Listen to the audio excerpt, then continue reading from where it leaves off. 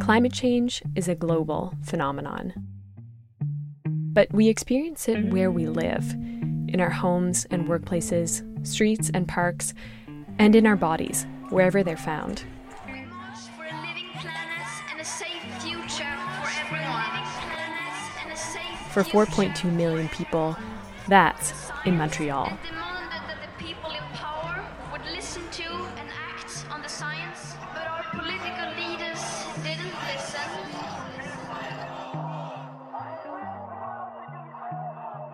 Welcome to Zone Rouge, CJLO's series about the impact of the climate crisis on Montreal.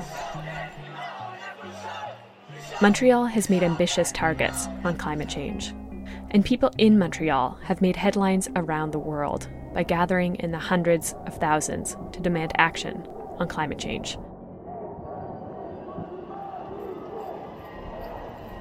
But the city is going to be changed by the climate, too. It's known as a zombie plant, and it's been spotted here in Montreal. It's an invasive species that grows in lakes and ponds, including one of the city's major parks. This week on the series, Biodiversity. The fight to save ash trees in the West Island is heating up. The emerald ash borer has been destroying ash trees across. So it's all about the ones that can thrive and find opportunity, like the raccoon, like the coyote, like the fox, that are just taking advantage of whatever shift has occurred because of our sprawl. Montreal is recognized as a leader in urban biodiversity, and Montreal's mayor, Valérie Plante, was named a global ambassador for local biodiversity in 2019. But the city faces threats to its biodiversity too, from habitat destruction, from invasive species, and from the changing climate itself. I think it's a common situation that you find in different communities like ours, where we end up having to be more responsible for our environment because no one else did it. So it actually reduces our ability to be able to be flexible in how we use our community or how we, live in our community, because we're forced to, we have a responsibility to protect these wetlands. We know that we need to replant all the ash that we've lost, and we also know we want to improve the amount of tree cover. But how do we do that in a way that's going to be resilient to the types of pressures that those canopies are going to be under in 20 or 50 years from now, because they're not the same ones that we have today.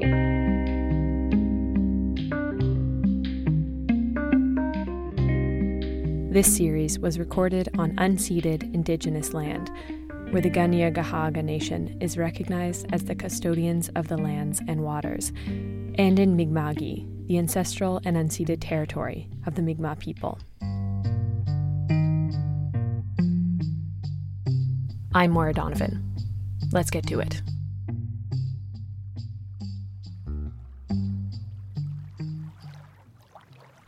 Montreal is a city built around water.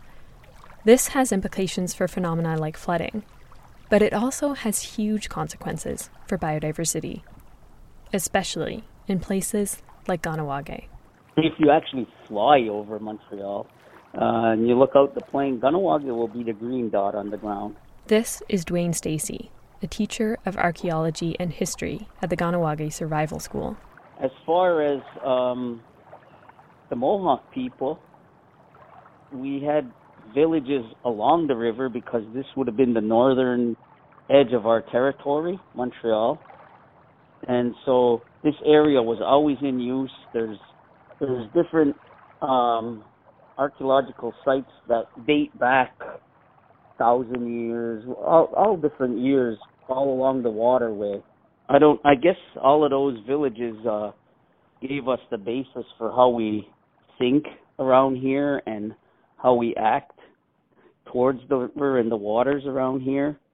And also, it's like, if you look at traditional way of life, the river was really important. So, that's why there's like a respect for the river and the wildlife along the river, and it's like protected as much as possible. This is particularly important because Kahnawake is home to a habitat that's critical for biodiversity, but which has almost disappeared in the area around Montreal. We are home to a lot of wetlands, some of the last remaining wetlands in this region, so it's critical habitat for many species. So we're very cognizant of that. Hi, I'm Kaylee Marqui. I'm the General Manager of Environment Protection for the Kahnawake Environment Protection Office. It's hard to overstate the value of wetlands, home to 40% of the species at risk in Quebec. Yet despite the importance of wetlands, they're disappearing faster than any other ecosystem type on a global scale. That pattern holds true in Montreal too, where 83% of the city's wetlands were lost by 1976. And fights to save those habitats are ongoing, including in the Technopark development, site of one of the city's last wetlands. Kahnawake is home to much of the remainder, a fact in line with a 2019 UBC study that found that biodiversity was highest on land managed by Indigenous communities. But according to Marqui, that also comes with a complicated set of responsibilities. I think it's a common situation that you find in different communities like ours, where we end up having to be more responsible for our environment because no one else did it. So it actually reduces our ability to be able to be flexible in how we use our community or how we, live in our community, because we're not forced to, but we have a responsibility to protect these wetlands. And I think that is another part of the education piece in our community, because only 15% of our community is commonly held. The rest of it is privately held by people in the community. But it does raise the stakes for us to be able to make sure that people understand what it is they're holding. They're holding the future generations of those species. They're holding on to, they're extending the lifespan of that species, of that plant, of that ecosystem. It's important for us to communicate that, the weight of that responsibility, while also acknowledging that, yes, you need to live somewhere. Yes, your children need to live somewhere. But how can we address both? The time and the space is coming where we can't address both in the same space. And really, what pressure is that placing on future generations? Marquis says, on top of this, Kahnawake has already lost a lot of land and is hemmed in by other communities, limiting the room to expand. It's already creating a stress on future generations to say you have even less space to do anything with. Kahnawake's land base has been shrinking for centuries, but some of this is more recent and dates back to the mid-1950s, when industrial development was booming along the St. Lawrence. Starting in 1954, the Canadian and American governments built a seaway to improve shipping in the river, expropriating more than 1,200 acres of land in Kahnawake in the process. The seaway itself destroyed wetlands and impacted biodiversity along the St. Lawrence. But in Kahnawake, it also cut off much of the community's access to the water. My name is Lily Yerdunhiwagundir. I'm Bear Clan. I'm from Kahnawake, Quebec. I'm currently a student in the individualized program for the Masters of Arts at Concordia University. When I was pursuing my studies at Carleton University for my undergrad, I was taking a class, and for one of the final assignments, we had to look at one Indigenous community and an aspect of environmental racism.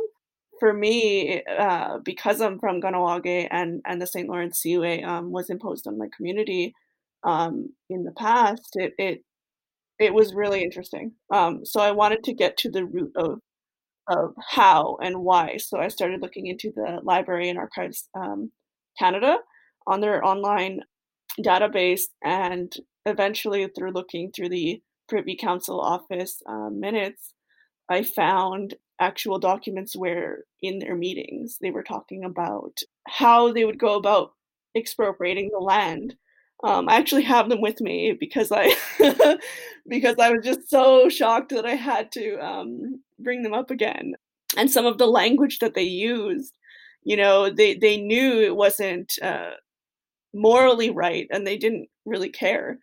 So basically, the Department of Transport and the Indian Affairs branch knew that it was taken forcibly from our community even in the cabinet discussions between ministers, they were concerned about the legal soundness. They said, okay, never mind, let's just change the St. Lawrence Seaway Authority Act. We'll make them a corporation. So under Section 35 of the Indian Act, we can take their land without consent because they're just natives. In 2008, the Mohawk Council of Kahnawake filed a claim alleging that Canada had breached its legal and fiduciary obligations with this expropriation process. That claim has not been settled. Deere says in a draft report prepared for the Council, it's also clear that the Seaway was initially going to go elsewhere. And in here, if I can just read one passage, it says, initially, authorities had considered building the Seaway Canal on the north side of the river adjacent to the island of Montreal. And here it says no documentation has been located that reflects consideration of the impact on contemporary or future land use on the Kahnawake Reserve, which is now presently known as Kahnawake.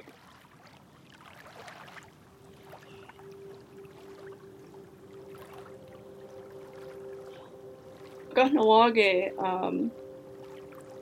in my limited understanding of the language, means at the rapids or by the rapids. And that was significant because it really speaks to our geographical location and how we relate to place, right? That name was chosen for this community because of where it's situated, right? With the St. Lawrence River. Now it's more difficult to access that, right? I'm sure you read in the paper I reproduced a poem by my godfather.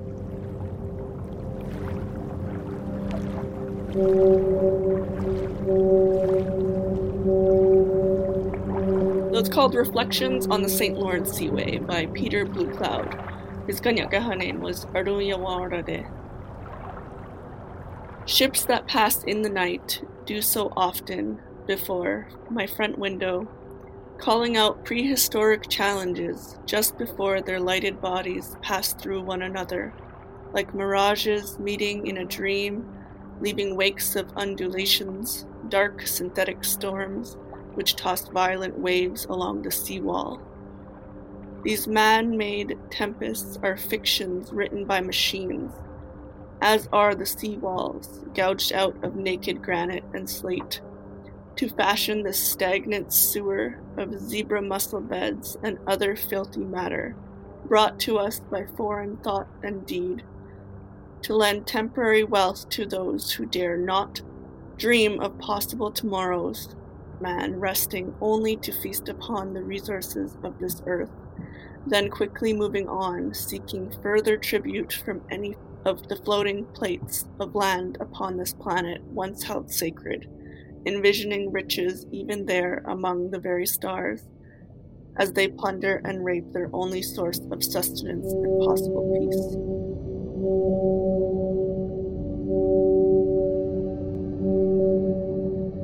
They would all grow rich today and fatten egos and purses at the expense of their own children, but tomorrow will not take care of itself, as once was thought. And when men finally disappear, taking countless species with them, the Earth will continue her trip among the galaxies, perhaps wondering just what went wrong with that short-lived species, man, which threw away the gift of life.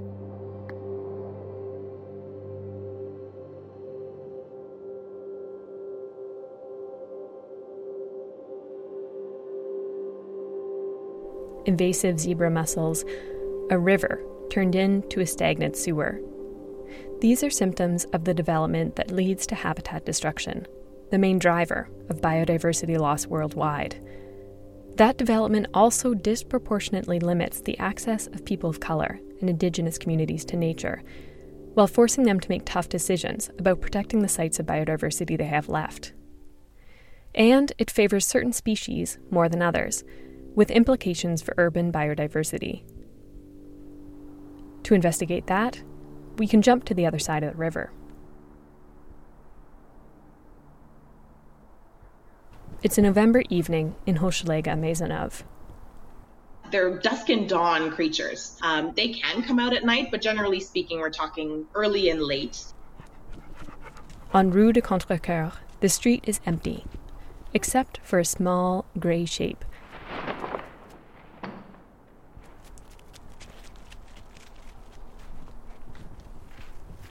Urbanization is increasing rapidly around the world. By 2030, almost 300,000 kilometers of natural habitat are expected to be converted to urban land. And cities tend to be built in areas of high biodiversity. In this, Montreal is no exception.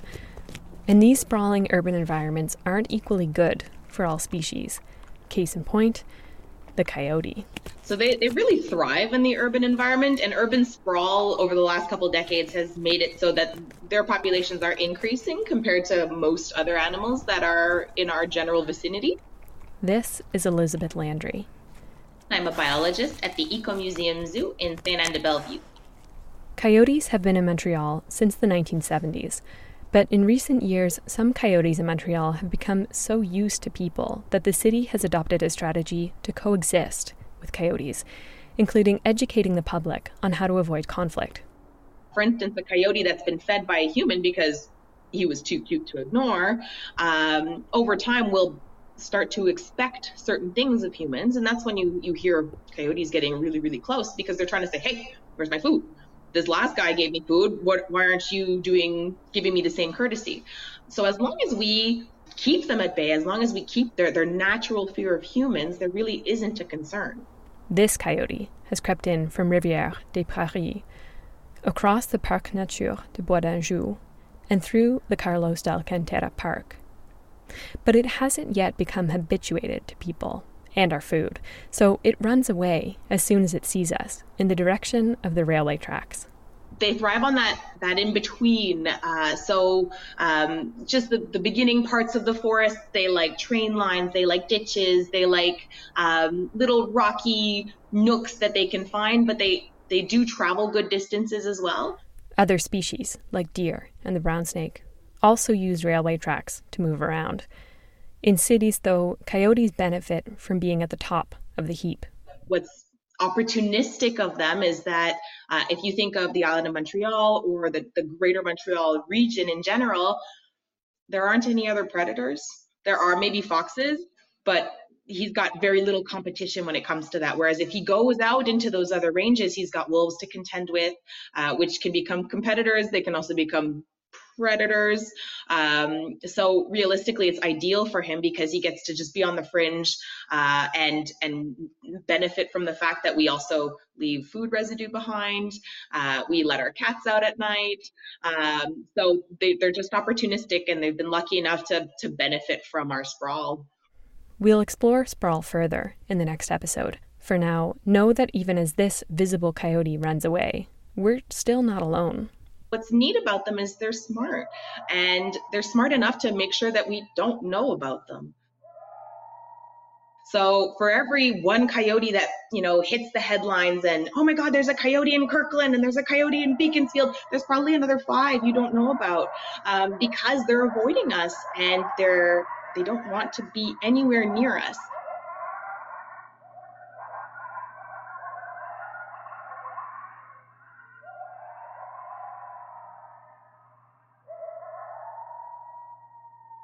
As urbanization destroys habitat, the clever, adaptable animals that can survive in what's left come to form a significant part of urban biodiversity. They tend to kind of gravitate towards this new opportunity. And so they're moving out from the shadows, or also they're being displaced themselves and just making it work. They're just making do. So adaptability is part of the game too.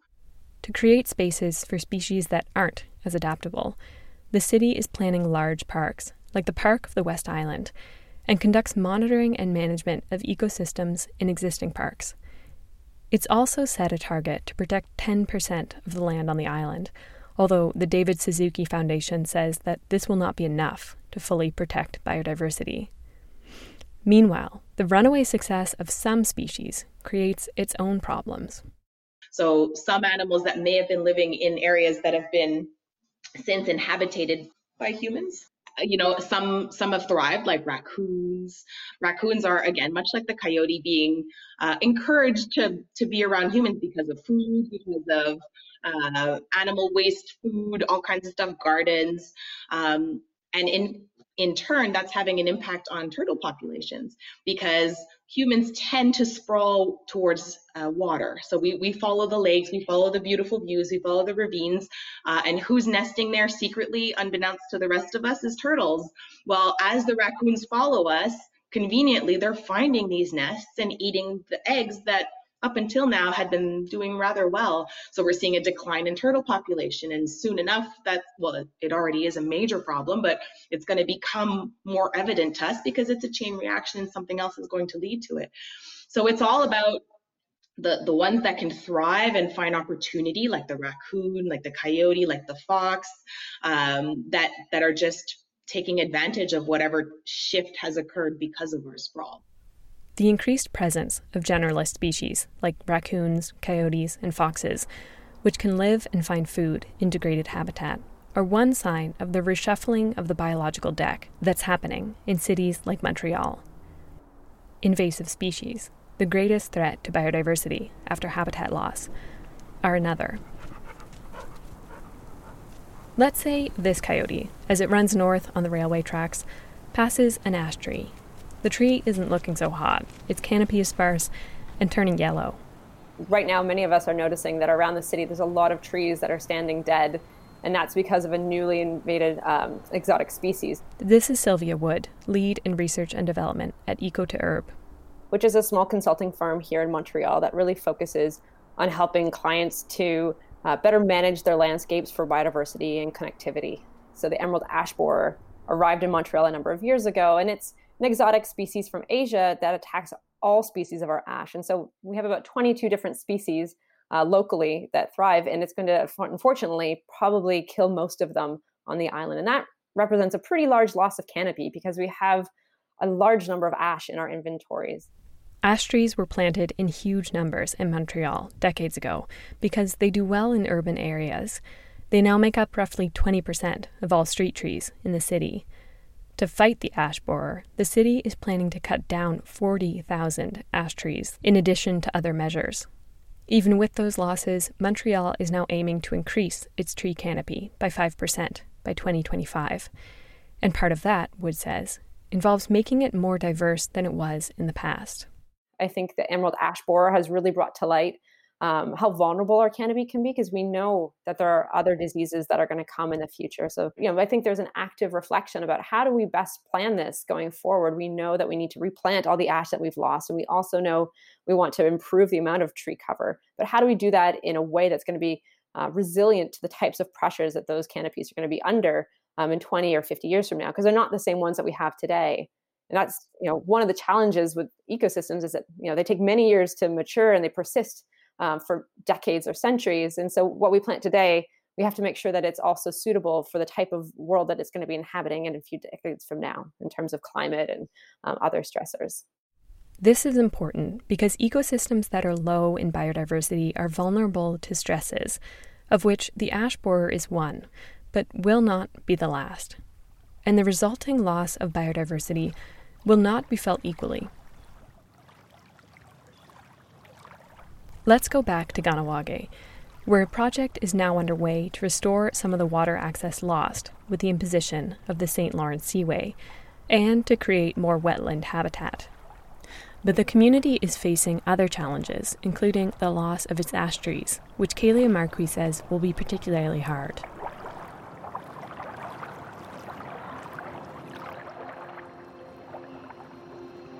So we have a program to inoculate a certain number of trees in our community for the length of the infestation.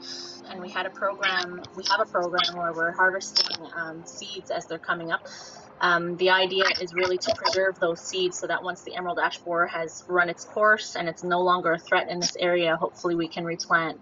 Black ash trees especially are vital to our basket making, to a lot of our traditional activities. So it's really a tragedy, I think, at a larger proportion than it might be to other communities, So apart from the hard science of, changes to water tables or differences, whatever in rainfall, or all the things that we know are going to happen from climate change, I think for us, it has kind of a deeper implication for us. And how does that translate into how we respect our traditional responsibilities when some of the plants that we rely on, or some of the seasonal changes that we use as cues to guide us in our cycle of ceremonies, what happens when those things are threatened or gone? So much of the thinking that we got from people in the community was, we need to have a better understanding of our own traditions and our own language and our own processes to allow us to appreciate these natural processes and to support them to flourish, which wasn't immediate, it wasn't necessarily on my horizon as the top action. But the more people said it, the more I realized it was a common view in the community that people really made the association and the connection between language, culture, and caring for the environment. And it is true, if you look at our cycle of ceremonies, if you look at most our Ohanda Gariwadekwa, the words that come before else, it's all looking at the relationships that we have, the relationships that exist between different plants, animals, birds, roots, everything, and acknowledging those and giving thanks for them. So for me, I find that that's the more unique result, I guess, of our climate change strategy, was to make sure that we support our tradition so that we can support the environment around us as well. And I feel like if you have a good understanding of what's going on, then you must necessarily have a good understanding of how to help, right? So that's where we are.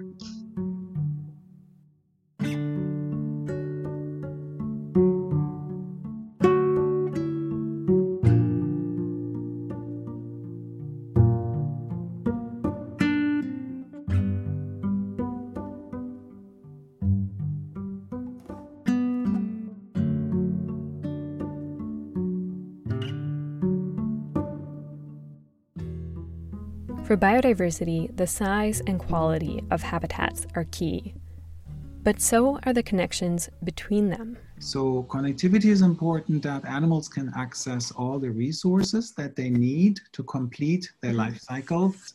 And all those things usually don't happen just in one location, but in several locations. And all these locations need to be accessible to them. More recently, researchers have become aware of shifts in the ranges, distribution ranges of animals in response to climate change. And since climate is warming so quickly now, these distances that they have to shift per decade are significant. Kilometers and kilometers per decade that they need to shift. And if they cannot move quickly enough, they won't be able to adapt to the new conditions due to a warming climate. The climate crisis and migration of animals and of people. That's next time on Zone Rouge. This episode was produced by me, Moira Donovan, with production help from Zoe Bailey Stetson. Until next time.